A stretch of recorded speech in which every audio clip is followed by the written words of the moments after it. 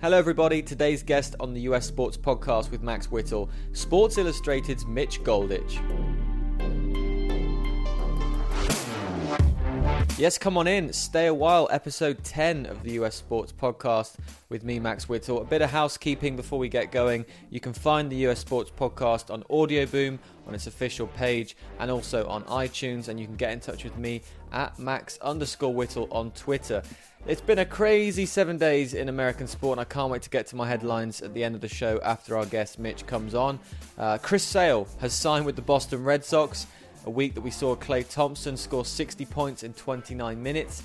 Seattle Seahawks lost Earl Thomas, and he won't be back this season. Already talking about retirement, Mr. Thomas. David Ortiz is talking about coming out of retirement because Chris Sale has signed in Boston. And we've got the college football playoff, which is all set and ready to go. Today we have writer and social king Mitch Goldich of Sports Illustrated jumping onto the podcast. And as a Philly native, it gives us ample opportunity to talk about sports in that area, which is a mixed bag to say the least. You probably won't be betting any money on the Phillies anytime soon. But talking of betting, the US Sports Podcast is sponsored by our partners at RedzoneSports.com, the bespoke British bookmaker for American sports.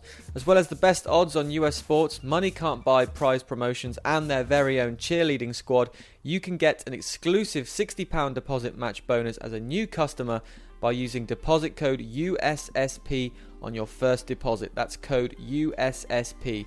Redzone is for over 18s only. Betting should be fun, so please gamble responsibly. Here we go with today's guest, SI's Mitch Goldich. Joining us on the US Sports Podcast, he's in New York and has a job I'm sure every sports nut would love to have. Mitch Goldich of Sports Illustrated. Hello, Mitch. Hey, Max. Thanks for having me on today. No, not at all, not at all. That's a bad surname you've got yourself there, in terms of bad as in good. Do you know how Goldich came about? No, I don't.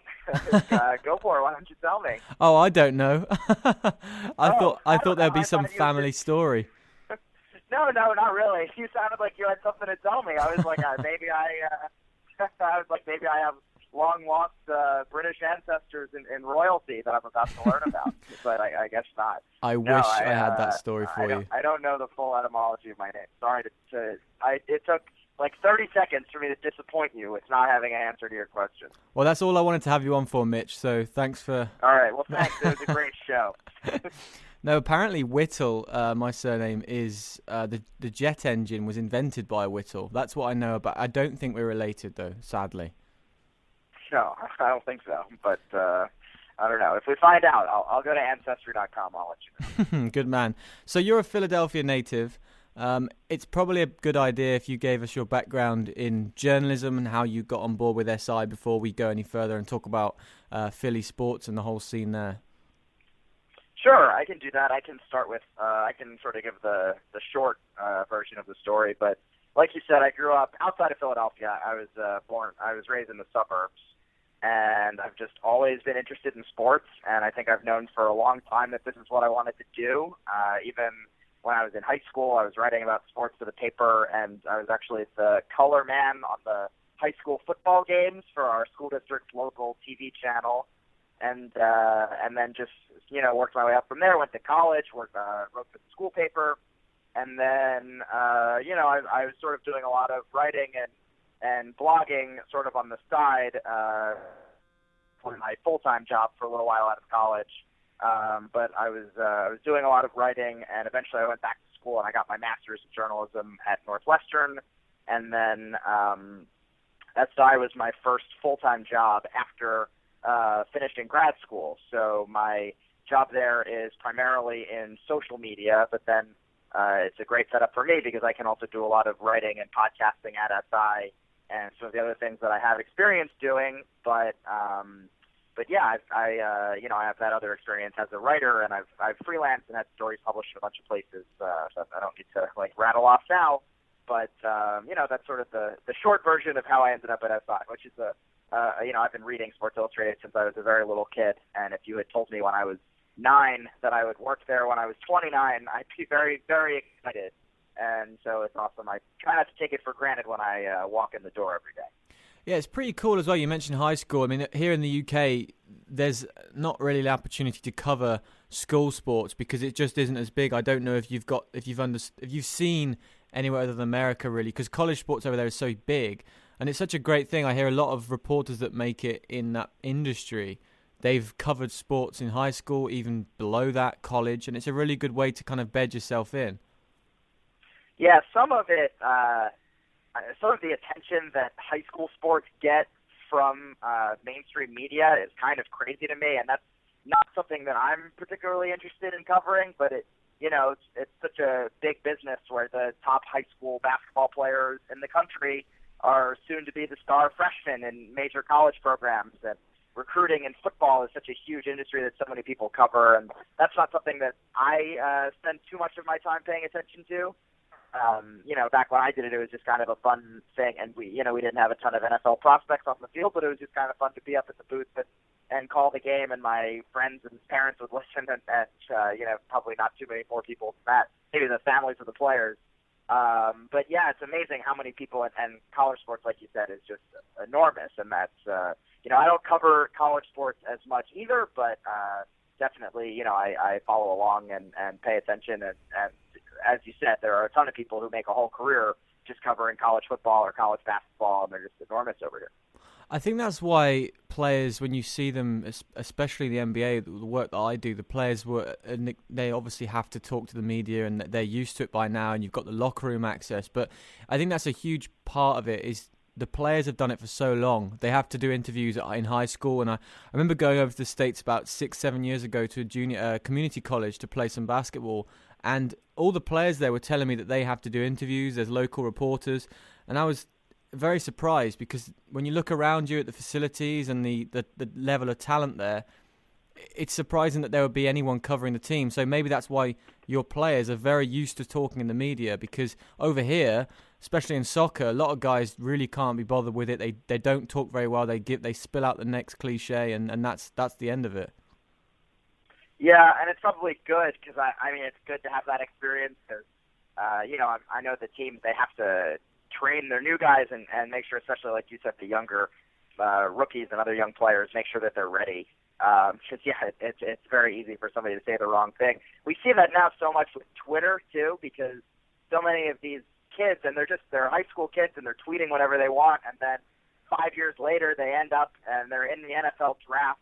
And I feel like this is a story every time there's an NFL draft or NBA draft where, let's say, somebody is bashing Tony Romo and the Cowboys, and then they get drafted by the Cowboys, and everybody somehow, at the same time, everyone finds these screenshots, and they're like, oh, this guy's going to be awkward when he meets Tony Romo, or, other examples, or even just people who are saying inappropriate things about parties in high school or parties in college, and then, certain words or things that they don't want to use. And, it's amazing. People do get some of that media training if you're really like one of the top athletes in the country, and you're on this track.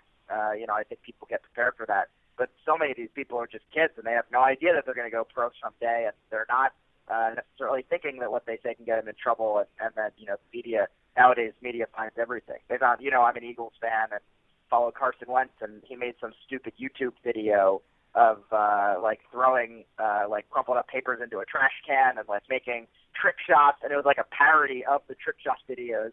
And on the eve of the season, everybody found this old video of him and his high school buddies screwing around, and it was funny. It wasn't anything bad, but it's just amazing how people find everything, and it's all discoverable. But I remember as well, Larry Nance Jr. made a comment about Kobe Bryant. I think it might have gone back to what happened in Denver, Colorado with Kobe. And Larry joined Bryant for his last season last year, and I'm sure that could have been quite awkward in practice. And I imagine if it was Kobe 10 years previously, when he was still in his prime, then that would have been really, really bad. Yeah, that's a good example, and especially a sensitive issue like that. And, I'm sure Kobe... Kobe, I'm sure, doesn't want to get questions asked of him about that during his final season, although I feel it's certainly the media's right to ask him those kinds of questions. But, those kinds of awkward situations that come up with things that you might have said about a player or a team or a fan base 10 years earlier, and that's what happens. So you said you're a Philly native. The 72 steps that make their way up the Philadelphia Museum of Art, better known as the Rocky Steps as everyone sees them in the films. I bet you reenacted that every morning before school. How many of you and your friends, when they came to visit you, wanted to go and do that? Yeah, I don't know that I have reenacted it on my in the mornings on the way to school every day, but I've definitely been to the museum and run up those steps at least a few times. I love the Rocky movies. I've seen all of them probably at least a dozen times, including the new one, Creed, that just came out. I saw it in theaters twice and then watched it again when I bought it on DVD. But yeah, I think when I was in high school, I ran a 10K race that ended right at the Rocky Steps, and I have a photo of me with the Philly Fanatic at the Rocky Steps, which is about as Philly a thing as you can have. If we were holding cheesesteaks, would have been the only thing to make it a better stereotypical Philly picture. But yes, I've definitely done the Rocky Steps, and if friends, I'm not in Philly anymore, but if I was in Philly and friends wanted to visit, I'd be happy to show them. I'm yet to do it, but I will. So from 2001 to 2003, the Eagles went to 3 straight conference title games. I think that was around the time I started getting into the NFL, actually, and Donovan McNabb was one of the first players that I got attached to. The year after, he went to the Super Bowl. AI led the Sixers to the finals back in 2001, and the Phillies were dominant in 2008. Are you a follower of every pro sports team in the city, or just a couple? Yes, all of them, especially those 3. Of the 4 sports, the 4 major sports here, the NHL is sort of last on my list, so I do follow along when the Flyers are in the playoffs. But yeah, I'm a hardcore, diehard, especially Phillies, Eagles, Sixers. Pay very close attention to all of them, and that was that stretch you're just talking about. It was basically me from 8th grade to 12th grade. When it was awesome having Iverson and McNabb, and all those teams were good. And then the Phillies got good when I was in college, and just when I was just outside of college is when they sort of had that awesome window. So when Sam Hinkie was appointed in 2012 for the Sixers, you were already stumbling as a team. I say you weren't playing for them at the time, I don't think. But when did you know the Sixers were going? I was in the practice squad. I'm trying out for the team. When did you know the Sixers were going to start tanking? That's a good question. I'm trying to remember the exact timeline. I don't know that I knew right away how drastic it would be, but I definitely was on board with a rebuild, and now it's called The Process. That and came a little bit later. But I was definitely pro Sam Hinkie from the beginning. I remember watching his introductory press conference, and the Sixers had just been mediocre for so long, and they had one season they were an 8 seed, and then Derrick Rose got hurt, and so they were able to upset the top seeded Bulls in the first round. And I think people looked at the team as closer to contention than they really were, because they said, oh, well, they beat the Bulls and they made it to the second round, and then they actually gave, I think it was the Celtics, that they gave a tough battle in the next round. But they weren't ready, they weren't there, and they were not close to actually winning a title. So, I was on board with doing something different and bringing in a new guy. I knew that I didn't know much about Hinkie before the Sixers hired him, but I knew that he came from Houston, and I've been a big fan of Daryl Morey, who's the general manager there. So I'm a big fan of analytics, really across all sports, and Daryl Morey has sort of that cult following, and he'll speak at the Sloan Analytics Conference every year, and he has a reputation for being very smart and thinking long term. And so when the Sixers brought in a new general manager who came from the Rockets, and then they brought in Brett Brown as the coach, who had spent a lot of time in the Spurs organization as an assistant under Popovich. And I said, okay, they're bringing in smart people from well-run organizations, and I'm going to give them a chance. And when they started making moves, trading away players like Jrue Holiday and Michael Carter-Williams, and clearing the deck to, eventually bring in some stars, I was fine with it. And I understood the patience. The first big draft was the year that they drafted Nerlens Noel, even though he was already injured. And they said, well, he might not play, but we've got him. And, I gave Hinkie the benefit of the doubt for a long time. So, I read a lot of writers. There were some who were very fiercely divided, some who were in favor of Hinkie, some who were against Hinkie, and I gravitated towards a lot of smart writers who, like me, agreed with Hinkie and the process. And, I think a lot of people just kind of continue to dig in on whatever side they were already on, and I know that I dug in even farther on the pro Hinkie side and defending him. And, as it became more and more extreme, it also became more and more clear that what they were doing might eventually have a payoff if you were willing to be patient for it. Yeah, sticking with the SI theme, Chris Ballard wrote the piece about Sam Hinkie just recently. After the process, it's called Meet Sam Hinkie version 2. So if you could sit down with Sam Hinkie and you had one question, what would that be? Oh, wow. I'm still 100% a Hinkie loyalist. I'm trying to think of questions. Honestly, it's hard because Chris Ballard did such a good job with his story. And, sometimes, as a writer, you hear about other people who are taking on projects and stories, and you think, man, I wish I could do that, or that's the kind of piece that I would love to do. And so sometimes it's frustrating when you see something that has holes, and you're like, this is left unanswered. And sometimes it's nice when somebody does such a good job that you say, oh, that's, that might be better than what I would have done. So the other thing about Chris's piece, he really looked forward a lot, and it sounds like Sam might not be able to talk about certain things because Chris mentioned that he has a non-compete and isn't allowed to talk about Sixers ownership. So those are, the kinds of questions that I would ask are probably just about the actual decision to resign, because he did resign. A lot of people talk about him sort of being forced out. A lot of people think he was kind of forced to resign because of the way the team brought in the Colangelos, and they were, Hinkie was not going to have as much power as he had in the past, and so they sort of, pushed him to the point where, of course, he would resign rather than stay around in the kind of situation they were putting him in.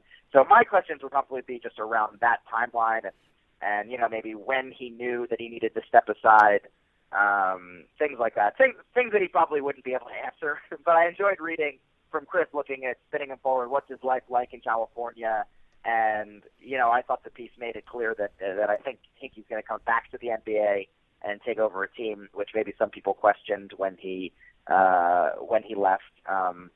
So, it was a good forward-looking piece. I might ask a couple of those questions looking back, even though he would probably, maybe off the record, he'd be able to tell me. But on the record, I'm sure he wouldn't, because otherwise Chris would have asked those questions. Yeah, because Chris left the story, really, that he would be back. You didn't get the impression through the whole piece until the end that Hinkie would actually want to entertain an NBA offer. Certainly wouldn't take an assistant GM job. But I think... But I think he'll be back. And one of the things, a lot of people thought that, and maybe not the people I pay attention to, but a lot of the conspiracy theorists and others thought that he'd be blacklisted because of the relationships he built around the league with his trades and with agents and player reps and all that kind of stuff. But Chris had a few quotes from other people around the league, including Daryl Morey, actually said he would hire him back in a second, but Sam probably wouldn't take it. And, hearing some of those quotes and seeing that this guy's not going to be blacklisted, other people in the league would hire him. There will be opportunities for him. So it's hard to imagine he won't. I've never spoken to him or met him, but it's hard to imagine he would be back in the league. Yeah, it certainly did it because of the situation he was in, but it's because of the lack of competitivity that he had on that team. It's whether a team that isn't in a situation where they need to tank would actually bring Hinkie in. Yeah, and that's one of the debates is, would he have done a good job building the team up once they got good? And some people, I think, made the unfair assumption that he wouldn't be able to. We've never seen him in that mode. We saw him. He was very good at bottoming out and stockpiling assets, and they drafted a few guys. They earned the right to draft Ben Simmons, thanks to the record last year. Hinkie didn't actually draft it, but that was kind of a no-brainer to take him number one. But they put themselves in position to get guys like Embiid and Ben Simmons, and he made a couple of very shrewd trades, including the big one with Sacramento. And, I think that just to assume that because that was all he had done, that he can't do it the other way, I think it's really unfair. I think about Brian Cashman on the Yankees, and this is obviously a very different situation, but, the Yankees have always been good throughout Cashman's tenure, and he has always been a buyer at the trade deadline and trying to get the best free agent. And then last summer was really one of the first times that Cashman and the Yankees were sellers, and they were trading away guys like Andrew Miller and Chapman, although they just got it back, and who else? Carlos Beltran. And, people hadn't really seen Brian Cashman work that angle from the other side. And a lot of people thought that he did a very good job, and it certainly seems like it. And I'm not a prospect expert on all the guys that they brought back, but I think he got some really high marks on some of the moves he made. And just to assume that because Brian Cashman for a decade or whatever had only been a buyer, to assume that he wouldn't be able to be a seller is really unfair to him and his ability to GM. And similarly, with Sam Hinkie, to assume that he wouldn't be able to put together the team that puts them over the top once they have stars in place. Can he, sign some big-time free agents or, even just shooters and defenders and some of the, periphery pieces around some of the young talent they already have? To assume that he wouldn't have been able to do that ever is really unfair to him, because he seems like he's frequently the smartest person in the room, although I know that grates on some of his critics. But yeah, I would have been happy to give him a shot to do that. Well, to watch Joel Embiid this season, something else. And I think everyone in Philadelphia and the NBA in general was hoping that Ben Simmons can come back healthy, because to see those two together would be fantastic. The arena has been energized by him, and when he's not on the court, everything goes a little bit flat. He's been very impressive to watch this season. And a little bit flat. That's very nice of you. Well, I'm not there, but I can certainly see it. Lee Jenkins wrote a piece about Embiid before the season, talking about it's an incredible story. The fact that he played volleyball and football, didn't play basketball till very late. His little brother died between surgeries when he was in Philadelphia. And the way he's come back, his personality, he's a very funny guy, very witty, and he's got that real Hakeem Olajuwon style about him. What have you made of Joel so far, and has it re-energized the fan base at all? It absolutely has. He has been everything that fans could have hoped for. When they first drafted him, he was very funny, and he's a great follow on Twitter, and he's making jokes, and he's tweeting at Rihanna, and he's talking about the Sixers, how they should sign LeBron in free agency, even though everyone on earth knew that wasn't going to happen. And he's making jokes. He's a very funny guy, which was awesome at the start. And then I think after he didn't play for 2 full seasons, there were definitely some of those people out there who said, okay, time to put it away. The jokes aren't funny when you're not getting on the court, and people who he started to wear on. And the fact that he's now back and he's on the court and he's playing great and he's still funny, it's like now he's sort of turning into this beloved figure. I have friends who root for other teams in the league, and they all love Embiid, and it's almost like, it's not fair. Like, he's ours. Like, Philly gets to love him. You're not allowed to love him as much as we do, because it's been so cool to see him play so well. And he's only going to get better because, like you said, he's barely playing basketball for he played for a few years and he missed the last 2. Don't you worry about him, very though. Smart. You get that feeling when you watch him. Don't break down. Yeah, of course. Anytime, like I was there for opening night. I actually wrote a piece for SI.com about that game and the whole experience and the atmosphere. And there's a moment where he hits the floor, and it's just like everybody collectively. You hear the whole arena gasp. And I don't know if that'll ever go away, but they're being very careful with his minutes. And he's been on a minutes restriction for most of the season. It was 24 minutes per game, and then they just upped it to 28. And they're doing things. They're holding him out of certain games. They're not playing him in back-to-back nights. And they totally make sense, because if you look at his history, he's never played an 82-game season. And, even if he plays 50 or 55 games this year, that's still much more than he played, even in his injury-short season at Kansas or back when he was in high school. So, and, there's no rush for the team to, try to make the playoffs this year. So you look at the deeper statistics, you can see just the difference for the lineup when the Sixers have him on the court. And that's all you can ask for. If he is a dominant player, then everything Hinkie did has to be worth it, especially Embiid and Simmons. If they are together, a 1-2 punch good enough to create a true title contender, then Hinkie's process has to be worth it for me. And we'll see about Simmons when he gets on the court, and it would be nice if that's at the end of this year, although I feel similarly. There's no need to rush him back. But it would be great to see him and Embiid play together. And so far, one of the two has delivered, and if he can stay healthy and if Simmons is good, then the future looks really bright. Switching to the NFL quickly, have you ever been to a Cowboys-Eagles game or a Giants-Eagles game in Philadelphia? I have been to a Cowboys-Eagles game back a few years. I've been to a Giants-Eagles game. I don't know if I've seen Giants-Eagles in Philly, but I went to a Giants-Eagles game in New York at the Meadowlands, which was actually a pretty memorable one. It was in, I think, 2003, maybe. It was the year that the Eagles looked terrible the whole game, and I think they were down 7-3, and then in the final minute and a half of the game, Brian Westbrook returned a punt for a touchdown. And the whole game, all the Eagles fans were silent, and the Giants fans were, cheering and trying to be loud. And then all of a sudden, after that punt return, I just remember all the Giants fans sitting down, and I was all the way up in the upper deck with my brothers and my dad at the upper level. All the Eagles fans were up there, and all of them stand up and just go crazy. And it was like such a miserable game. It was not even fun to be at, except for this one play in the 58th minute. Just made everything totally worth it, and it's a game that Philly fans still talk about, and that was a really cool experience to see that at the Meadowlands. You must have seen some good fights over the years. I've heard a lot about this rivalry.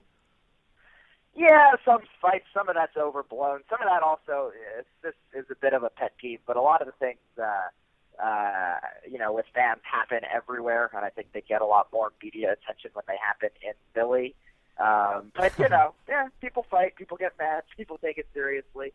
I've never been in a fight, but I've been heckled and dished it back a little bit. What's the definition of a Philly sports fan then? You obviously hear about it a lot and how the fans are. Is the stereotype correct? Are they more than just passionate about their teams? Yes, I mean, again, I could go on forever about the stereotypes about Philly sports fans. Listen, a lot of them are accurate. They can be very loud. The thing that bothers me is when people say that Philly has, like, quote-unquote bad fans for doing things like booing their own players, which sometimes happens, but also happens everywhere. Philly fans are very passionate, and they follow all their teams very closely, which is awesome. And to me, that's the definition of, a good fan. And they're going to be there, and they're going to support the team, good or bad. And they do have this stereotype for being tough on opposing teams and players when they come in and, heckle stuff and yell stuff at them and whatever. I think they also get kind of a negative reputation, again, about, like, booing their own players, things like that. But, if you talk to a lot of the athletes who have succeeded in Philly, a lot of them say that they loved playing there, and that it's the kind of place where if you're good and if you work hard and play with that kind of energy and enthusiasm, you're going to be loved in Philly forever. And a lot of them say the fans, force them, being tough on them forces them to stay sharp and stay on their game and work hard. And, the athletes who are loved in Philly are loved as much as anyone. And, there are enough positive examples that they can help counteract some of the negative ones of the athletes who said that they did not enjoy playing in Philly. So on to the 2016 team. Carson Wentz was flavor of the month back in September. That feels like a long time ago. They were all talking about him and comparing him to Ben Roethlisberger. Now, as we know, the NFL is a week-to-week league. What's happened since then, of course? It does feel like a long time ago. A lot of it's the schedule, which we knew at the time. They started the season against the Browns and the Bears, who I think have combined for 2 wins this season. The Browns are 0-12, and I think the Bears are 2-10. So obviously it's a lot easier to look good against them. And the weird thing was just that Week 3 game when they crushed the Steelers and put up 30-plus points and then it just blew them out. That was when hysteria really reached another level. And like you said, some of the Roethlisberger comparisons came after they beat Big Ben. It's a lot of factors. Some of it's the schedule. Some of it's the offensive line. Lane Johnson, one of the Eagles' best offensive linemen, was suspended for 10 games, and a couple other guys got hurt, shuffled around, and, this from following the league. A quarterback is often as good as the protection the offensive line gives him. And if your offensive line is a mess, it's going to make your life a lot tougher out there. Same thing with some of the other skill position players. He really doesn't have great pieces around him. Ryan Matthews has been in and out of the lineup with some injuries. The wide receivers have been dropping passes. Now we can't, I'm not going to excuse Wentz of all of his regression back to the mean because he definitely, people are talking. Other people are better experts than I am on his mechanics. He's not making the same kinds of throws that he was earlier in the season. And, yes, it sucks when you make a good throw and the wide receiver drops it. But early in the year, it did look like he was putting the ball in places, and maybe, who knows, maybe he's forcing it or he's pressing. But, even though this season hasn't really worked out as well as people had hoped when the team was 3-0, I think there's still a lot of reason to be optimistic about him in the future. The defense has fallen off a bit in recent weeks, too. So, a couple of those close losses, if they become close wins, then probably the quarterback is taking a little less heat, because that's kind of a thing where QBs are frequently judged on their own one-loss record, even though there are, 52 other guys on the team. So, he has definitely slid down, but he's shown flashes. There was that first drive. They had a Monday night game against the Packers, and Aaron Rodgers had an incredible first drive, and then Wentz came right back and marched the team down the field and had an awesome touchdown drive. And then I don't think the Eagles scored another touchdown the rest of the game, but you look at that drive and you say, okay, this is the quarterback he can be. And a lot of rookie quarterbacks struggle. And, if you look at what he's capable of when they put more pieces around him, as he grows in the offense and plays more seasons against NFL competition, I think there's still plenty of reason to be optimistic about the future for not just him, but for the team with him. Is the Super Bowl winner or one of the Super Bowl teams coming out of the NFC East? Ooh, good question. You're basically saying, are the Cowboys going to Super Bowl? Because yes. I don't think Washington the Redskins could clip or the it. Giants are. Washington's good. So many teams have a chance, and that's, I love the NFL playoffs, but I don't look at them as a Super Bowl contender. They could surprise me. They could go on a run. The last two times that the Giants did it, I didn't think they were, and probably nobody did. If the question is, will the Cowboys make the Super Bowl, they've got as good a shot as anyone. I picked Seattle to win the Super Bowl going into the season, and have thought for most of the year that they will at least win the NFC and go to the Super Bowl.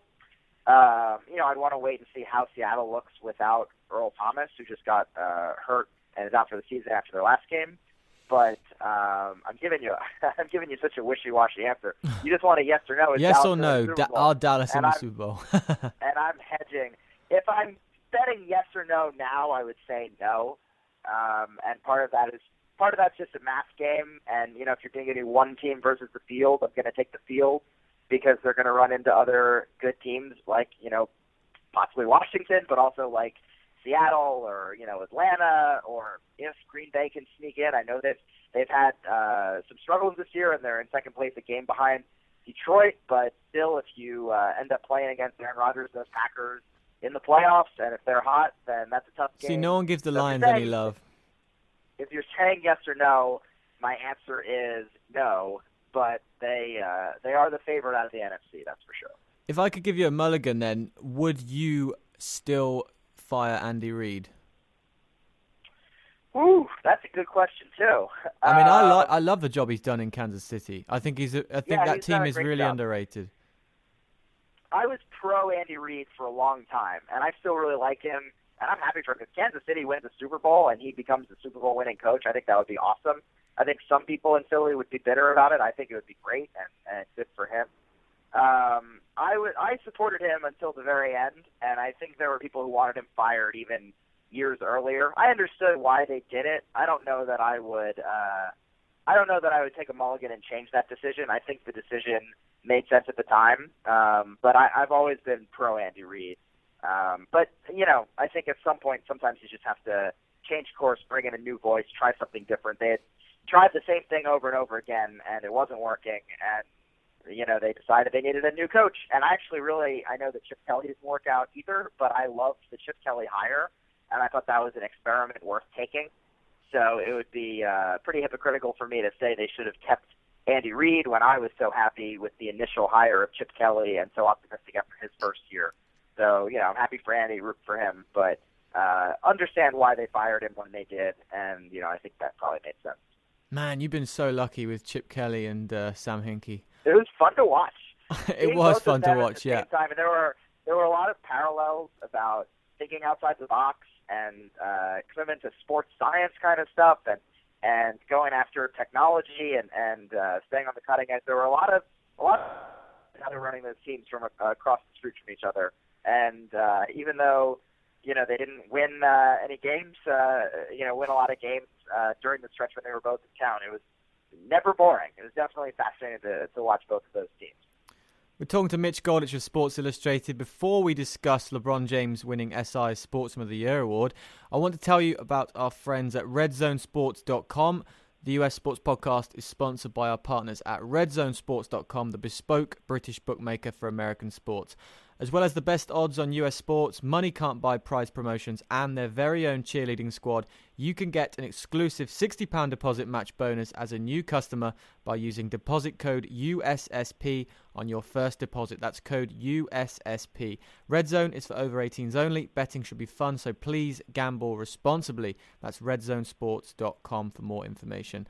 So, Mitch, LeBron James won Sportsman of the Year this year. In a year when we had the Chicago Cubs, James already won the award back in 2012, and it feels like this year he had a far better year. But I feel as the Red Sox won it in 2004, the Cubs were the last great sports story, and it was told this year, and I think they should have probably taken the award. A lot of people agree with you. It's funny, for 2 years in a row, and maybe for longer, but the last 2 years it received a lot of attention. SI opened it up for fan voting, and last year that was extremely controversial because the fans, much to our surprise, overwhelmingly liked American Pharoah, the horse that snapped the long Triple Crown streak in racing and won the Kentucky Derby, the Preakness, the Belmont. And instead, SI decided to give it to Serena Williams. Actually, it was renamed from Sportsman of the Year to Sportsperson of the Year after Serena won it. And then this year, there were other popular choices, and I believe the Cubs won the fan vote, and LeBron was given the award anyway. It's interesting. The fans seem to love that idea of when you break a long streak or drought, you've earned it. Because that's sort of like what happened with the Red Sox and American Pharoah and the Cubs. It's so hard, and this is the thing that bugs me, and because my job at SI is mostly in social media, so I'm pushing out a lot of these stories on our Twitter feed and Facebook page, and we're getting all these comments from people who are upset about it. And what you have to realize is there were so many great candidates. I mean, this was just an impossible year to pick. If you had said in January that the Cubs were going to be the best team in baseball all year long and win 100 games and then win the World Series in a thrilling Game 7, you'd say, oh, well, they're going to be the Sports Person of the Year. And if you had said in January, well, LeBron is going to overcome a 3-1 deficit in the finals against the best regular season team of all time to win a title in Cleveland, you'd say, oh, well, of course it's going to be him. And, looking at with 2012 being an Olympic year, and I think Olympians win it a lot in those years, and Phelps and Ledecky and Simone Biles and Bolt are all great candidates, and so many people rallied behind Vin Scully and Leicester winning the Premier League as 5,000 to 1 underdogs. Just because your team or your player doesn't get picked, it shouldn't be taken as a sign of disrespect. And we see that all the time with power rankings. If SI does power rankings 1 through 32 in the NFL, the fan of the team that's number 2 or number 3 says, "Oh, how come you don't have any respect for my team?" And it's well, come on, you're second out of 32, or you're third. Doesn't mean you don't have any respect. Just because it's not win or nothing. So I understand that's a tough call for the people who actually had to make that decision, and I was not involved with that at all. Just put that out there.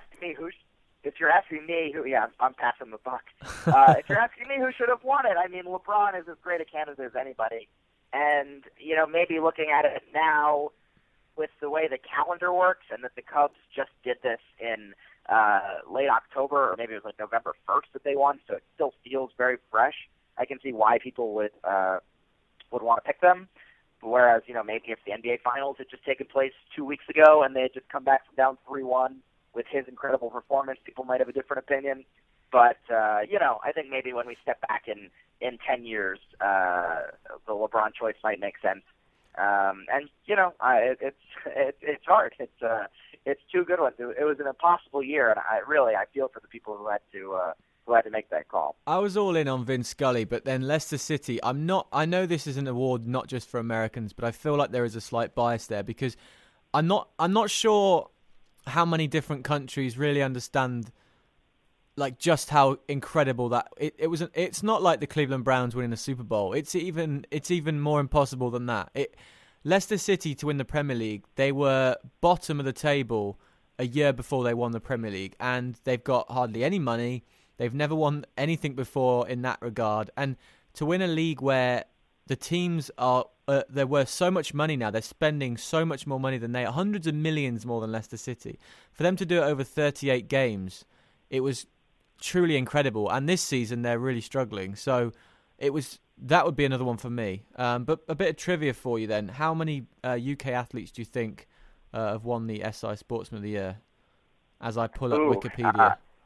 And I was going to say, I'm wondering if you have the answer in front of you. Yeah, so since 1954. Oh boy, how many? Well, I'm trying to think.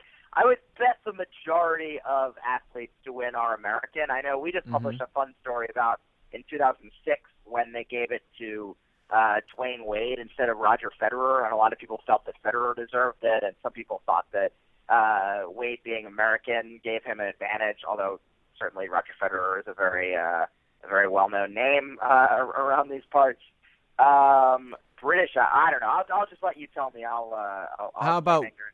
I'll give you one clue. So 1973. Can you guess the sport? Somebody from the UK won it in 1973. Yeah. And it definitely wasn't soccer. Sorry, because the Premier League didn't even exist. Yeah, I don't know. You give me the sport, maybe I'll be able to name them. Okay, so Formula One. Oh wow! Oh, I'm not gonna know.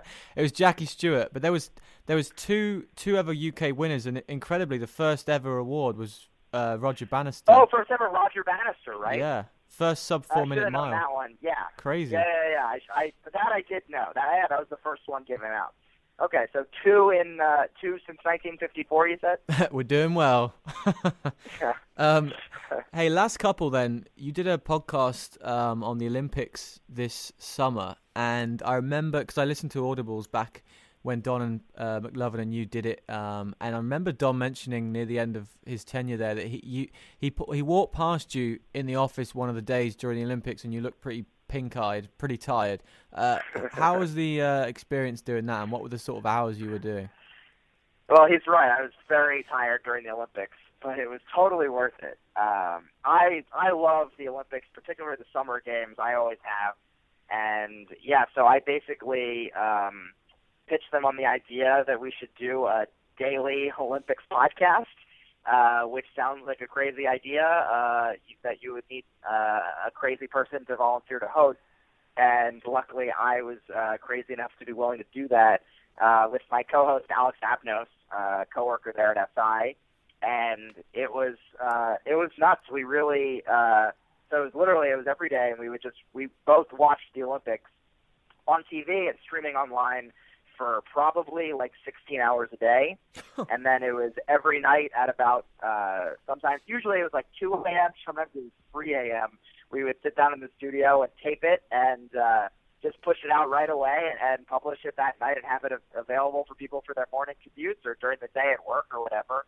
And it was just an incredible experience for us because it blew up and did much better than I thought it was going to. We had a lot of success with it, which was really cool to see. We were getting some great reviews, and we just built this community of people from literally all over the world. Like there was a day we talked about the handball team in the Netherlands, and then somebody from the Netherlands would send us an email about it. And we got emails from people in Hong Kong and Australia and all over the U.S. One day, Alex mentioned Anchorage, Alaska, and somebody from Anchorage shoots us an email about how excited they were to hear their hometown mentioned. You know, we had no idea people from Anchorage were listening. But it was just a ton of fun for us because we sort of had that outsider perspective where we weren't in Rio going to games and talking about what we saw in the experience. We were just two guys who were watching them all on TV and streaming online and consuming as much as we could. And we made a commitment to watch every single sport, so it wasn't like we were just focused on track and swimming and basketball. We were really spending a lot of time on judo and field hockey and rugby, and that was what was fun, is getting to really dive in on all those topics because you've got 45 minutes to an hour every single night. So some days we're going to talk about what happened in badminton and wrestling and trampoline. And for us, it was a ton of fun. It was a great experience for me. It made the Olympics just a blast. And people like you who listened and followed along, it was awesome to hear from people like you who had so many great things to say about it. I would happily do that again. If you went back to your undergraduate and to now, what have you seen with podcasts developing? It's been a fascinating advance in terms of how people follow and ingest sports now. What have you seen? Yeah, I mean, so much of it I think is just with smartphones, and that it's just so much easier to listen to them now.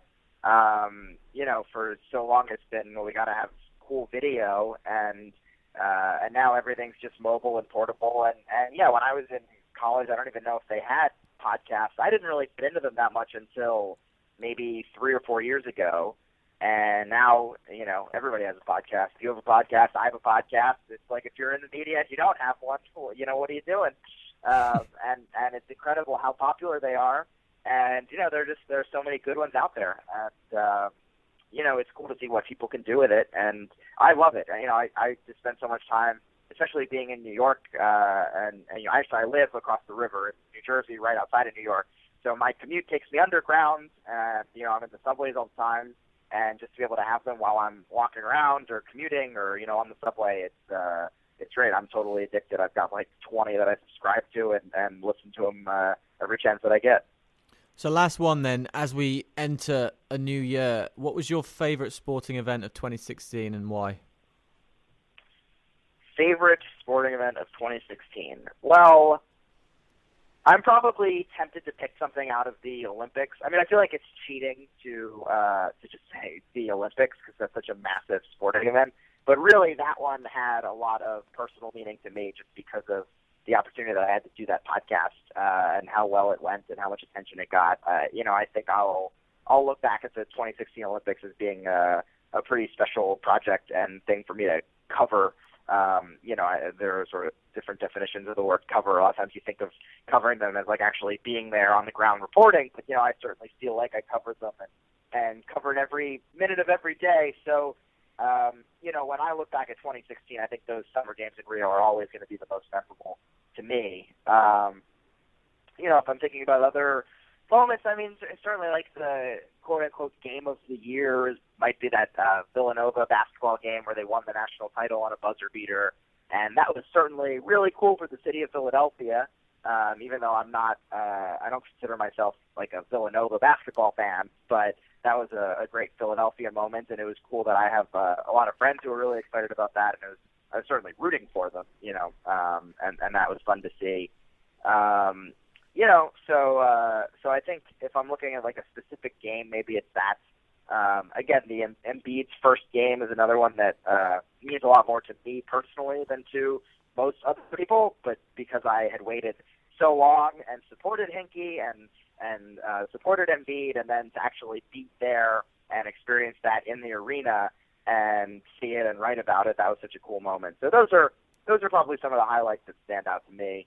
But man, there are too many. The Game 7 of the World Series is incredible. I was going to say, I'd be hard pushed to pick I called the college basketball the game of the year, but no, Game 7 of the World Series was nuts. There are too many good ones. Sports are just the best. I agree. We talked about all the sportsman candidates, and there are so many good ones. You could pick 6 different ones. You could pick 6 different, sporting events, and there's just too many to choose from. That's what I love about it. We'll never run out of fun or interesting things to talk about. Well, that's right. You had the Olympics splitting Game 7 of the NBA Finals and then Game 7 of the World Series. That's quite incredible. I didn't even talk about Game 7 of the NBA Finals. Hey, it was a great year, man. I know it was. It was an awesome year. There were too many great events. So I'm going to cop out and I'm going to pick the Olympics, and that way I don't have to choose between the World Series and the NBA Finals, which were both nuts. Hey, Mitch, do you want to plug anything before you go? Sure, yeah. So I'm on Twitter is probably the best way to find me, at Mitch Goldich, MITCH GOLDICH. And that's a spot where I'm going to plug all of my articles and all of my podcasts. If you're not on Twitter, I have a Facebook page. You can just search Mitch Goldich Sports Writer. And same thing, I push everything that I write and all my podcasts. And I do have a podcast, not through SI, but just on my personal website. It's called The Mitch Goldich Podcast. Again, everything's very simple. If you Google my name, you'll find me. I'm very easy to find. But you're welcome to subscribe to my podcast, where I talk to a lot of people in sports media about their lives and careers, and pretty similar to the chat that you and I just had today. So if you're interested in more about the U.S. Sports scene, you can find me on Twitter and find my podcast, and that would be great. And Max, thanks to you. This was fun. Thanks so much for coming on. It's funny because I used to listen to SI's Audibles podcast. Don Banks and Andrew Perloff did the show, and Mitch was producing the show, and he'd come on and talk about various podcasts on SI, promote other things. And then when Don left SI, Mitch was co-host of that show for a little while, and it was just really interesting to finally touch base with Mitch and hear the voice that I've heard on a podcast for a while. So thanks for him coming on. Before we wrap up and talk about next week's show, the stories that I want to get to, and first we're going to start with Chris Sale, who signed with the Boston Red Sox. He will not be in Chicago any longer. Two benefits from the farm system, first of all, because Chris Sale going to Boston opens up this trend nowadays, and we saw it with the Chicago Cubs winning the World Series and having all that young talent. What they did was sell assets when Theo Epstein came in order to acquire so many young players. And you have the potential with all these young players to do something like the Cubs did. They'll all grow into great players and you'll win a championship. Or, like Boston have done here with Chris Sale, sell some of your great assets to bring in a superstar. That's exactly what Boston have done. Dave Dombrowski, president of baseball ops there, very aggressive. He's done it with moves in the past, and he's done it again here. Chris Sale, let's get to the numbers. The last 5 seasons, he's gone 74-50 with a 3.00 ERA, 1,244 strikeouts in 1,100 innings. That was 7 seasons with the White Sox. This is a guy who's going to have a great time in the AL East. If you go on the back of last season's record, he was 6-0 against the AL East with Chicago last year. He's 27 years of age. When I saw how young he was, I was very surprised. I thought he was closer to 30 than that. 5 straight All-Star games, 17-10 last year with 233 Ks, and the one that stands out for me, 226 innings. So the guy will give you 200 plus innings, and he's joining a rotation that already has lefty David Price, who stinks in the postseason, but will still give you great regular season numbers, and Rick Porcello. So you've got the reigning Cy Young Award winner in Porcello. David Price is a former Cy Young, and then in comes Chris Sale. This is a dream team, or almost a dream rotation. We'll see what happens with them. And I think it's important, the media, they like to anoint people as favourites, and they like to anoint super teams before we've even started the season. Even during the season, it's dangerous to do. We haven't yet seen what's going to happen with the Golden State Warriors. We've seen it before with the Lakers, Gary Payton, Karl Malone. They joined forces with Shaq and Kobe. That didn't work out. LeBron, Dwayne Wade, Chris Bosh, that did. But I wouldn't like to say or predict anything for Boston at the moment. It's surely every single season, when you have the Yankees in your division, you have to try and win every single year. And that's what they've tried to do. They're second favourites behind the Cubs now because they have got this great rotation. They got swept out the postseason last year by the Indians. They needed more pitching. They certainly got it here. But what did the White Sox get? Now, the media look at the now. They always look at the here and the now. What did this move do? What's it going to do instantly for the team acquiring the big name? But the Chicago White Sox, what will they have in 2 years? That's important to spell out here. And you go back to the Cubs formula. I bet they've copied the Cubs formula because it's close to home, obviously being in Chicago, but they've seen what the Cubs have done in terms of bringing in assets, building for the future. Theo Epstein came in a few years ago, and now they've won a championship. They're going to be favourites again. They picked up Yoan Moncada from the Red Sox, #1 prospect in baseball, so it's a lot to give up for Boston. Out of Cuba, Red Sox gave him $31.5 million 2 seasons ago. They kept him from New York, essentially. Michael Kopech as well throws 105 miles an hour. That is a fast arm, but you have to ask the question, how long does that last? Moncada came in towards the end of last season. Didn't have a great spell, but he clearly obviously too young to be in the majors at that stage. But #1 prospect in baseball says a lot. The White Sox also now open themselves up, though, to losing guys like Jose Abreu, now that they've traded one of their big stars. And we're being told that this had absolutely nothing to do with some of the misdemeanors that Chris Sale and the White Sox had last year. Remember, Chris Sale cut up one of the throwback jerseys that the White Sox were wearing on one particular game, and he was fined for that. Acted a bit like a petulant child. And Adam LaRoche, who retired during spring training because mainly because his son couldn't spend enough time in the clubhouse anymore. He was basically banned. Kids were banned from the clubhouse, and Chris Sale had something to say about that as well, which didn't help matters in terms of relations. But I don't think this had anything to do with that. The White Sox clearly are looking to build for the future. And look who popped up on Instagram when this deal was done. Big Poppy, David Ortiz. He wrote a little status, "My God, my boy Sale to B-Town. You guys got me thinking." Well, don't think it's going to happen. Ortiz would have to put all the presents back in the closet and come back for another year. In this division, the Yankees were wise not to break up the budding nucleus that they've got going. Wait for a couple seasons before you really challenge. Don't give up everything you've got. The Nationals were close in this deal, but they weren't prepared to give up center fielder Trey Turner, who's arguably more valuable to them now than Bryce Harper is. But big move for Boston. Dombrowski again sets out the tone. Early in the season, we've had a couple of big-name trades already. Aroldis Chapman has re-signed with the Yankees on a horrible deal, I think. But this was the big one so far. Chris Sale to Boston. That's a great top three in the rotation. And they had to replace the runs that they will lose from Ortiz. They've got all those young guys, young bats in the lineup. With Sale, they, on paper, and I'll say nothing else, will be one of the favourites going into the 2017 season. So who saw Klay Thompson score 60 points in 29 minutes the other day? Let me repeat that. 60 points in 29 minutes. 11 dribbles in total for Klay Thompson. 90 total seconds he touched the ball. 46 touches. 60 points, 29 minutes. He left the game when the score was 114-79 with 1 minute and 22 seconds left in the third quarter. He had 21 field goals, 8 3-pointers, and 10 free throws.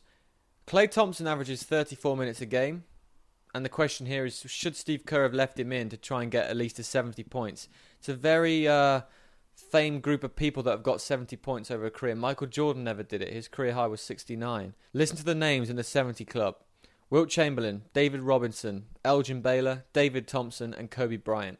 And I think everyone understands that 81 from Kobe is the modern day line, right? Everyone's chasing the modern day 81. And Klay Thompson was on just a tick under what the pace that Wilt Chamberlain set when he scored 100 points. Klay's previous high was 52. And this is the first 40-point half we've seen since 2003. This is the same guy, Klay Thompson, who scored 37 in one quarter last season.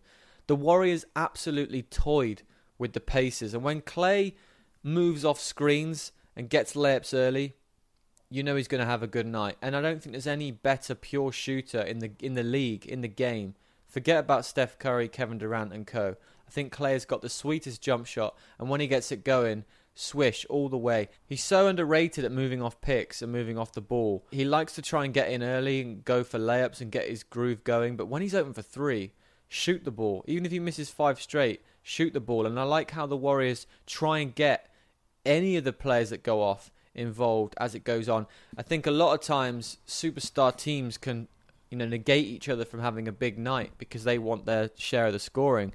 But when the Warriors have someone going off, Klay Thompson on this night, they look for him, and they did. Should Steve Kerr have taken him out? Well, I think he was right to, because this is a no-win situation for Steve Kerr. If he keeps him in and Klay goes on to score 70, 75, 80 points, there's this thing in the NBA and the basketball world called the basketball gods. And the Warriors were running up the score on the Pacers, completely dominating. If Steve Kerr keeps Klay Thompson in, it's not the way the Warriors play the game. It's not the way Steve Kerr plays the game. And he doesn't want this to come back to bite them down the road. I'm sure Indiana would get over it, and it's their fault for not defending correctly and well enough. But the Warriors and Steve Kerr want to keep things real. Klay said after the game that it's a shame that in his 2 record-breaking games, that was the 37 and a quarter, now this one, we're in complete blowouts. And Golden State are just so good that you don't need to play in the fourth quarter if any one of those players has this good a game. But I think this would have been 80 if they'd have kept him in. And even to see him play 34 minutes, because he averages that over the season so far. So give him 5 more minutes, he would have got over 70. But I think Steve Kerr did the right thing. What if Klay Thompson rolls an ankle if he carries on playing? Then you've got yourself a very bad situation, record points or not. But Golden State now 120.2 points per game on the season so far. The last team to average 120 over a full season, the 1984-1985 Denver Nuggets. So looking good right now. And when Golden State play like this, I do think they are unbeatable. Talking of crazy performances in the NBA, Russell Westbrook now has 6 consecutive triple-doubles. Michael Jordan had 7 straight back in 1989, and the record is Wilt Chamberlain with 9 back in 1968. 22 games for Russell Westbrook so far, 11 triple-doubles. I love watching him play. The other day in Atlanta, Steven Adams actually gave up a rebound so that Westbrook could go and get it. talk about teamwork or stat padding, however you want to call it. There's 11 triple-doubles combined in the NBA right now, and Westbrook has 11 for himself. This is the MVP case of all MVP cases. James Harden might end the season averaging, leading the league in points scored and assists made. But Westbrook will have the best numbers. If he averages a triple-double, even a tick under, I can't see how you can be any more valuable to a team. And then you look around the rest of the team, and the definition of the MVP, right now, it goes to the best player on the best team. But when you're talking about true value, Enes Kanter, 17 attempts a game. He's getting a lot of shots under the basket. Victor Oladipo has already hit 49 three-pointers on the season. Last year, he had 98. He's going to obliterate that. Steven Adams is also getting a lot of attempts. And Andre Robertson, all of his stats, points, assists, rebounds, steals, they're all up. They're all career highs. Yes, there are downsides to Russell Westbrook's game. He's turned the ball over 5.7 times a game. Against a recent game against the Pelicans, he had 10 turnovers. So that's a quadruple double, if you will. He's not a great shooter. He's a great scorer. But no other point guard in this league, I don't care who you are, Kyrie Irving, John Wall, Stephen Curry, Chris Paul, no other point guard could elevate such an average bunch of players. I really don't think so. No one on this team has averaged 18 points a game before in their career. No one on this team, apart from Westbrook, has been an all-star before. If they can add a shooter, I think this team can get to the second round. And I believe Russell Westbrook right now is the MVP of the league. So here's a question for you. What are the LA Rams doing? Despite yet another season at or below 500, the LA Rams have signed Jeff Fisher, their head coach, to a 2-year extension through 2018. The deal apparently was agreed before preseason, and it was just signed during this season, and it's now just broken into the news cycle. Kind of left everyone in a state of confusion. Before the season began, Fisher hadn't coached a football team with a winning record since 2008. So far, his records with the Rams: 7-8-1, 7-9, 6-10, and 7-9 from 2012 to last year. This year, they're 4-8. And this from Louis Bien of SB Nation: no NFL coach since the merger has ever had a losing record through his first 4 seasons and remained employed by the team. Fisher has already done that, and he's on his way to a 5th consecutive losing season. And he's 2 losses away from having the most career losses by an NFL coach. Dan Reeves has 165, Fisher has 164. I read an article in the Washington Post the other day about how Fisher's accrued this record. And if you look at how he's achieved this amount of wins, which aren't many, you can see why the Rams have given him a contract extension. There was things like strength of schedule. The Rams have had a really tough schedule since Fisher's been in the league. They've had an ultra-competitive division. The Seahawks have been to the Super Bowl twice. The 49ers have been to the Super Bowl and the NFC Championship game. Arizona won 13 games last season and went to the championship game. So the Rams are in a tough division. So what? The other 3 teams in that division competed. You didn't. There's a reason for that. Les Snead, the general manager, has also had his contract extended. And it was an arranged marriage. When Snead and Fisher joined the team in 2012, they came in together. And Fisher had a really interesting quote back at the start of this week. He was asked about Les Snead's extension, and this was his quote: "I'm so busy here, I was honestly unaware he was extended. I'm being honest with you. I look at this as being my responsibility, the win-loss record. We need to do a better job from a personnel standpoint." So there you go. That's a jab right there. Personnel standpoint. GM, why aren't we bringing in the guys I need? Because Jeff Fisher's teams have been pretty good defensively. They're one of the worst offensive teams in the league this season. There's bad blood between Fisher and Snead. There apparently has been for some time now. But for Fisher to say this, he's never actually developed a quarterback that's been any good. The list of quarterbacks is pretty paltry though. Sam Bradford, Austin Davis, Kellen Clemens, Sean Hill, Case Keenum, and Nick Foles. Not an A-list right there. Absolutely not. But the Rams had the number 1 pick this season. They picked Jared Goff, and we're going to have to wait and see how that project goes. But for Fisher to have another contract given to him, and obviously the fact that they didn't announce this when he signed it originally in preseason means that there was a chance that he would be laid off if they didn't perform this season. That has been the case, and yet it's the same old thing. Fisher gets rewarded. He said in preseason to his team that this wasn't going to be another season of 8-8.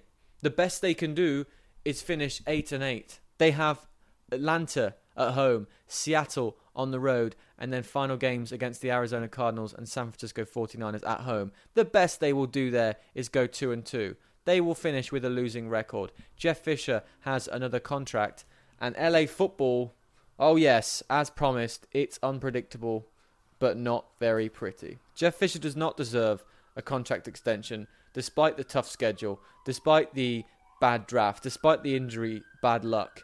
Every team has these problems. Every team in the NFL has a tough job winning every Sunday. The Cleveland Browns have not won a game this season, but they are in every game. It is hard to win in this league. Jeff Fisher should know that. The Rams owners should know that. And do not give me this excuse that Fisher has really navigated the team's move from St. Louis to LA well. I don't care. Why should you care about that? They've had 3 temporary homes since they moved. For pre-camp workout, for training camp, and now where they're based during the season in Thousand Oaks. Does that matter? Do you employ and pay a coach to make sure that guys are happy, their families are happy? Yes, it's part of the job, but the main part of the job is wins, and Fisher does not have enough to legitimize this contract. Neither did the franchise, and I think it's laughable. That's all we've got time for today. Thanks again to Mitch Goldich for coming onto the podcast. Next week, a very special guest. The Dallas Cowboys are flying high, and London-born Jack Crawford, defensive lineman for the Cowboys, will be joining me on the US Sports Podcast. You can find this show on Audio Boom and on iTunes. As always, have a great week all and enjoy the games.